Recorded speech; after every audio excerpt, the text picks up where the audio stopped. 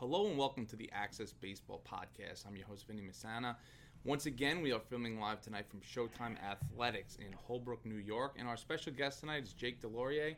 Jake is a senior at Eastport South Manor High School. He is also committed to Hofstra University, recently committed. So we just have a quick message here from our sponsors, the Vitality Center. No matter the level you play at, everyone wants to be at their best. Elite level athletes have a team around them to help them excel in every facet of the game. If you've ever wondered how you can have the same level of attention that the world-class athletes do, but without breaking the bank, then the Vitality Center is your answer. Their team of specialists can get you back in the game quickly and safely and keep you at your best throughout the season. Their holistic one-stop shop approach can address the physical and mental parts of the game to help you gain the edge you need to compete with the best. Conveniently located in Comac, New York, right off the LIE in the northern state, the Vitality Center is ready for you. To learn more, go to Vitality Center LI or give them a call at 631-864-2784. All right, Jake, so first of all, thank you for your time. And just wanted to congratulate you on committing to Hofstra. I know how stressful that process is. So, tell our audience a little bit about your experience with the college recruiting process, even going back to, last year, how COVID impacted it. Yeah, I mean, I feel like I started late. I mean, people always told me, it's never too late, but it always kind of felt like that for me, just because I just felt like I never reached out enough, or I just didn't get the communications that I wanted to with other colleges. Mm-hmm. And then, with COVID, it kind of just made it a little tougher because people, scouts and stuff like that, were not able to come watch everybody, and then at the same time, I couldn't also reach out to them because they were also working with their old team with the new red flags and all that stuff and the red shirting of their old players and giving them an extra year, which increased the rosters, had spots, a huge and stuff impact. like that. Yeah, and it was just it made a bigger difference in what they were looking for and who they wanted. So it made it a lot tougher. Basically, they thought that roster spots was going to clear up when in reality they never did. So, exactly. Yeah. And so then how did the Hofstra situation come about? So one of my teammates, Carlos Martinez, committed earlier this year to Hofstra, maybe last year in the fall. Mm-hmm. And from there, Coach Sorgi's been on me about it. He's been like, "Oh, Hofstra could be a good fit. They like you, and I could get you in there if you need. If you really want to go there, I got you." And I'm like, I just always thought about it through my mind. I just didn't quite know if this was the right spot. I still wanted to check out other places, other colleges. I didn't quite know what my fit was yet. And going throughout, the process, the Hofstra went through a whole staff change. Got Frank Calanato's there now with his staff from NJIT, and I got to meet the staff. They got to come out and watch me, and it started feeling a lot better about it. It just started feeling like a real home there, and it's better fit for me. It worked out for the better then. Yeah. You get a former major leaguer, so that's not a bad situation. I mean, I think it's kind of painting a broad brush, but last year was heck for everybody, having to go through, like you said, coaches dealing with red shirts, not being able to contact anybody. But luckily, you have things like social media. So how would you say that you use social media maybe to put yourself out there? Or what is the upside of having a good social media presence as a modern day athlete? Well, I know Coach Sorgi used it a lot. We would be in the indoor facility. I'd just be throwing, and that's where I got most of my velo up. And then a couple times I was reaching around the high 80 mark, and then one time I hit the 90 mark, and then Sorgi immediately got that video. He put it on his Twitter, and then he got some college scouts, or they were already like, "Oh, who is this guy?" They're asking questions, and then that felt good for me because a small app like Twitter, not so small compared to other apps like Instagram that are used more for us, teenagers, and Snapchat and stuff like that. But just for college scouts to just see it through Twitter is just amazing because then they just saw me throw 90 and they're all the way maybe Florida, or they're all the way down in the Carolinas. Yeah, it's got a huge reach. Exactly, and it's amazing because they weren't going to come all the way out to Long Island, in Yaphank to watch me throw a little bullpen when, they don't have no clue what they're coming for. Yeah, and that kind of segues me to my next point. I think, ESM is a school that kind of slips through the cracks, so to speak, because you're not a powerhouse. You're not a larger enrollment school, and it's kind of in the middle. It's tucked away in the middle of nowhere. The field itself is a long walk. So, did you ever feel like it was tough to overcome that stigma of like being, Eastern Long Island small school guy? You feel like you kind of get overlooked at times, or even maybe players ahead of you. You've seen, 2018, 19, or 20 graduates, guys that were really talented, helped lead the school to its county final appearance in 2018, and still didn't get the recognition that they deserve necessarily. Yeah, I mean, I did know, like, starting in middle school and then right before I went on the varsity team as a freshman, I didn't quite know the baseball team. I didn't know how the varsity team was looking, and then once it came around, I'm seeing the team winning games. I'm seeing the team make playoffs. I'm seeing the team make a county run. I was like, wow, I'm guessing the baseball team here is pretty darn good. Like, they're making runs. They're going towards, powerhouses like Connecticut they were coming after. Yeah, West Islip. Yep. Exactly. Like, and then I was like, well, if this is what ESM baseball is all about, then I'm so ready to step it up and get on the varsity team. Mm-hmm. And then, it was a rough freshman season. It was a transitional year for you guys. Transitional year. We lost a lot of good players, a lot of good talent, and as a freshman, I was new. I was still young. I still was learning the ropes of ESM baseball. So, just being out there, we got let down a little bit, and we kind of just people started to forget a little bit because we made that little run, but then it's died down a little bit. It's a transitional year, and it's all rebuilding now and trying to get back into that spot. What was it like being a freshman on varsity? It's something that I didn't get to experience. Not a lot of people get to experience because you not only have to be talented enough, you got to be physically mature enough in order to, for them to trust you that you're going to play with the big boys. These guys are 4 years older than you, 3 or potentially 4 years older. And I remember watching you at Kings Park, and you dominated. You threw a complete game against a pretty solid team. I think they were making a postseason push, so they were no pushovers at the time. So I mean, who were some people that helped you? Mature, or also, what about the presence of Jim McGowan that helped ease your concerns as a young player? I mean, as a freshman, I was still learning the ropes. I mean, I was always anxious, always like a little nervous going out there because, like, you don't want to mess up for the team. You don't want to look like, oh, the freshman screwed it up for this team, But like I had the other third baseman, Matt Calabrese, at the time. He was a senior. But he always took me in, like, he teach me things, and just whenever, he was just always the nice guy, always being there for me, even though I'm just a little freshman still, looking to, have an impact on the team. He was still there, he was still helpful, and he helped me out a lot. And did it make you feel inferior? Yeah, and it just made me feel part of the team, just having that, because with a bunch of seniors on the team, looking down at, there was only 3 freshmen on the team at the time, like, it just feels like overwhelming, and just him being there just made it feel all like more comfortable and more like home. Yeah, that's important. Yeah. And so I mean, 3 freshmen actually is a pretty good number. Most teams have 0, I would say, on average. So does that mean that you guys are going to be pretty experienced this year? You'll have 3-4 year varsity players? Yeah, I mean, having us for 4 years of varsity, us 3 freshmen, is a great opportunity for us because we just have the experience. We know what it's like. We know what we have to do, what we have to grind at. We know what we have to work at, and just keep on pushing towards that playoff run that we're looking to do. Who are some of the other impact guys for the upcoming season? Definitely the freshman Rich Stanya and Derek Messino from 3 years ago. But Danny Tiedemann, he's definitely going to be an impact guy. He hasn't been seen a lot. He's been hurt. He was going to get pulled up 10th grade, but COVID hit, so he wasn't able to play then, and got hurt last year with a thumb injury. So he's going to be like our second rotation guy. He's going to be our big 4 guy in the order. He's going to be the guy that we need to step up for the team, and he's just going to be the guy that's filling in the spots that are just going to take us to the playoffs. Yeah, big impact guy. And last year I covered your game against Hauppauge. It was at home. It was probably one of the longest games that I remember. It was like you guys scored like 8 or 9 runs in the first inning. You had 3 different RBI doubles in the game, which is pretty incredible. And just looking at your stats from last year, 12 doubles, you hit 400 through 47 innings on the year. What do you take more pride in as a player? Hitting, driving in the runs, or preventing them?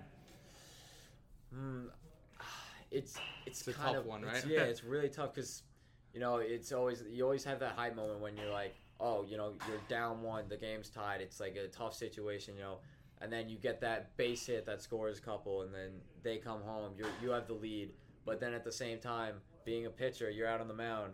Your team needs you to shut down the game.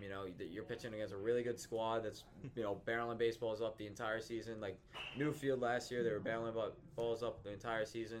And I got to pitch against them the one time, and, they were a tough team. Like, I let up a home run that game, but, I pitched well. Pitched well to the last game, the last inning. But, I mean, just the feeling of just being able to shut down a good team is just like something unreal. Oh, that was the last series of the year, I think, right? Yeah, one of those. And then they got you. I think Dylan Johnson pitched. Let's see. So volleyball, I wanted to talk about. So you're a volleyball player, actually missing out on practice right now. So if the volleyball coaches listen, we apologize for Jake being late. But so, how long have you been playing, and has that been a tough balance? Being a high-end baseball player, have you ever felt like people were pressuring you, to quit so that you could just be a specialized athlete? And how did you manage to stay focused? I don't think I was ever pressured into picking one or the other because people always supported me, being like, oh, being a 2-sport athlete, 3-sport athlete, like that's something you need. So you need that dynamic, and you can't just like focus on one thing at a time because. Just having that mobility, just to be able to do multiple things at once, it's great. Yeah, and just being able to play volleyball during the fall season, it gets me that work. Because there are similar aspects in volleyball that you use in baseball. So just being able to constantly moving around, being athletic, and just doing all the things I need to progress towards the baseball season, it just really helps me. Mm-hmm. And what are some things you wanted to work on this off season as it pertains to baseball? Well, I'm definitely going to get back in the weight room, keep gaining pounds, keep trying to get that velo up as much as possible, and just keep working at, mechanics and just, in the batter's box, looking at pitches, seeing pitches, just being able to drive the baseball wherever it needs to go. Mm-hmm. On the mound, just being able to locate more, being able to just get hitters out when it needs to. That time needs to happen. So. Yeah, in the big moments. Yeah. Who do you work with? Do you have any private instructors? I do not. I usually just in my backyard. I would just hit baseballs, or if I need a bullpen, I'll call on my coach. I'll be like, hey, I need to get in. I just want to throw a little bit, or I'll take my brother out to the field or something. I'll just start throwing to him. But that's the ESM way, go in the backyard. I love it.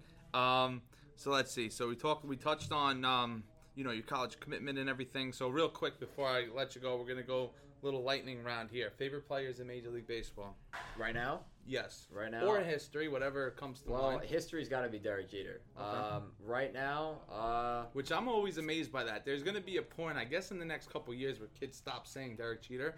Like that was, from the time I was a kid. Even through now, so you're talking about he's literally inspired a generation of baseball players, which even growing up as a Met fan, I always respected it. I mean, the guy, you literally can't say anything bad about him. He won in New York under the microscope for 20 years, and now he's been retired for 7 years. You were in 5th grade when he retired, and you're still saying that he's your favorite player. So I got to tip your cap to the captain for that, but. Anyway, who are your, I would say, current favorite players? He didn't have a good season this year, but Cody Bellinger, like his rookie year was amazing, and what he's been doing in the playoffs the past couple of years, it's incredible to me because like he's so new to the league, but he just works so hard, and I just love his swing. His swing is one of my favorites. I was shocked that he had such a bad year, like historically bad year, and that was after his rookie year was historically great. Exactly. So I don't know what was the issue with him, but they're going to need him to figure it out, especially with Max Muncy down. Mm-hmm. You can only lose so many impact players before it actually starts to impact their chances because, they're stopped. They're absolutely loaded. Who do you think's going to win the World Series? If I asked you yesterday, you probably would have said the Yankees, right? Yeah, probably. That's kind of a... it's an opinionated question, but I think the White Sox have a good chance. Like they have the power. They got Eloy Jimenez back. He missed half the season. Luis Roberts back. Yeah, Luis Robert's back, and it's just they have such a young team full of lots of talent that I just think it gets overlooked sometimes, and Yeah. I feel like they have a shot, and especially I know the Rays are really good for like a rebuilding type team, but I think the White Sox just having a young talent, I think they could win it. Yeah, and they got a veteran staff, so I think that's a pretty good combination. You know, you got Lance Lynn going game 1 and Lucas Giolito. You know, I don't think the moment's going to be too big for them. Also, I wanted to just touch on quick. You said before we started filming that both of your parents played college volleyball. What impact have they had on your career, either baseball, volleyball, or just in general? They've just always been there, honestly. It's just my dad, whether it be, just when I was like little, just throwing a baseball back in the yard, playing wiffle ball with me, or just having a little fun playing volleyball in the backyard. It was just whatever it was, we would just have some fun and just get touches in, get some practice in, swings in. It didn't matter. It was just, like, as long as I was doing something, staying active, and just having fun with what I was doing, it was fun. And then my mom, she was very good as an athlete, and when she was in college and high school, and that's just something I strive to look towards, because I always strive to be the best, and I always will want to be the best. Even if I don't quite get there, it doesn't matter, because I know that was my mom's mentality when she was younger, and that's the mentality I have now. Yep, that's the only thing you can do. Put your best foot forward. How about favorite pregame meal? That's weird. I don't even. So it's not like a routine, just whatever you're in the mood for. Yeah, I think it's just like whatever I have, I just eat it. I don't even know. Maybe a Pop-Tart or something. I don't know. I like it. Well, a couple weeks ago we had Brady on from Bayport Boot Point. He said water and a Cliff Bar, which is probably the most bland pregame meal. At least Pop-Tart is a little bit unique. How about this? What's your favorite type of food? It doesn't have to be pregame or postgame. It's got to be lasagna. Awesome, yeah, I like that. Just a good lasagna. Reminds me of me when I was in college. They asked on the roster sheet favorite food. I put monogotta. I think I was probably the only person that put that. Wow. Favorite type of music? Well, there's some type of rap, but then when you get that good, like, there's a good like pop song that gets you upbeat and up and going, and just you get a feeling inside of you, and it just feels good. So anything that right now that you've been listening to a lot, who's your favorite artist? Favorite artist, I would say Jack Harlow is really good. I like him. Like his stuff just flows, and it feels a lot more than just some of the other artists that just kind of just feel like they spitball things and it doesn't quite like a vibe to a certain like overall hip hop is your favorite genre though. Yeah, I hear you. Nice. How about favorite Netflix show? Actually, there's a new show that just came out called Squid Game. Oh, that's all people are talking about right now. It's actually really good. I'm almost done with it, but. How many seasons is it? It's just the first one so far. I hope they make a second one because that'd be pretty cool. Cause it's like the most watched season I've heard of any Netflix show, which is crazy because every year there's some other show that has to overcome. I mean, had to overcome Tiger King. That was the most watched show last year. How about this? What was the best baseball trip you've ever been on? Either when I was younger, I went to Florida for Power Showcase. What year was that? That was when I was about 12. I went down there. Probably with CJ, right? yeah, I did go down with him. Yeah. He was in the older group. I was in the younger group. But honestly, the one I won't forget is probably Alabama this year. Just because I've just never been anywhere near there. Never been to something like that. It was just a cool experience. We're playing top level teams. The whole time we played top level teams. It was, a grit and grind. It was hot. It was a new setting, and it was just great to play and just highly competitive. That's the best type of trips. How about any superstitions before a game? You don't strike me as that type, but I wanted to ask because baseball is a very superstitious sport by nature. I mean, I have to stretch the same way every time. That has to happen. If I don't do that, then you're gonna get hurt. Yeah, and then the same one, can't touch the line. You can never touch the line. All right, so you are superstitious. Yeah. I was gonna say that is like definitely the those are two of the most common ones. Mm-hmm. You know, using the same bat, not washing the sliding shorts after a game or Yeah. something like that. How about this dream car? Oh, definitely Audi R8. Okay. Oh yeah. And what's been your most thrilling moment on the field? So it could have happened here, Alabama, Cooperstown. It doesn't matter. I would say probably in the Smithtown West playoff game, because when we played them a couple games before in the regular season, you know, I was pitching. I didn't have a great game. You know, they put some balls in play. You know, eventually they beat us, but then it came to playoffs and it was a different game. It wasn't the same game as the last time, and I showed that. I led one hit, I think, and I went out there knowing that if this game is going to be lost, it's because I'm going to give it to them. They're not going to beat me. Mm-hmm. That was my mentality. And any goals this year on an individual standpoint? I know everybody wants to win a county and a state championship. That's the cliche answer. Yeah. But anything that Jake has in mind? I just go out there, pitch well, just pitch better than I did last year and the year before that, and go out there. Paul Gibson Award. Yeah, it's Awesome. That's the headline. Jake wants to win the Paul Gibson Award. And Why that's not? how we're going to end it tonight. Thank you to our audience for tuning in to the latest episode of the Access Baseball Podcast. Thank you to Showtime Athletics for hosting us. And thank you to the Vitality Center for sponsoring us. Thank you, guys.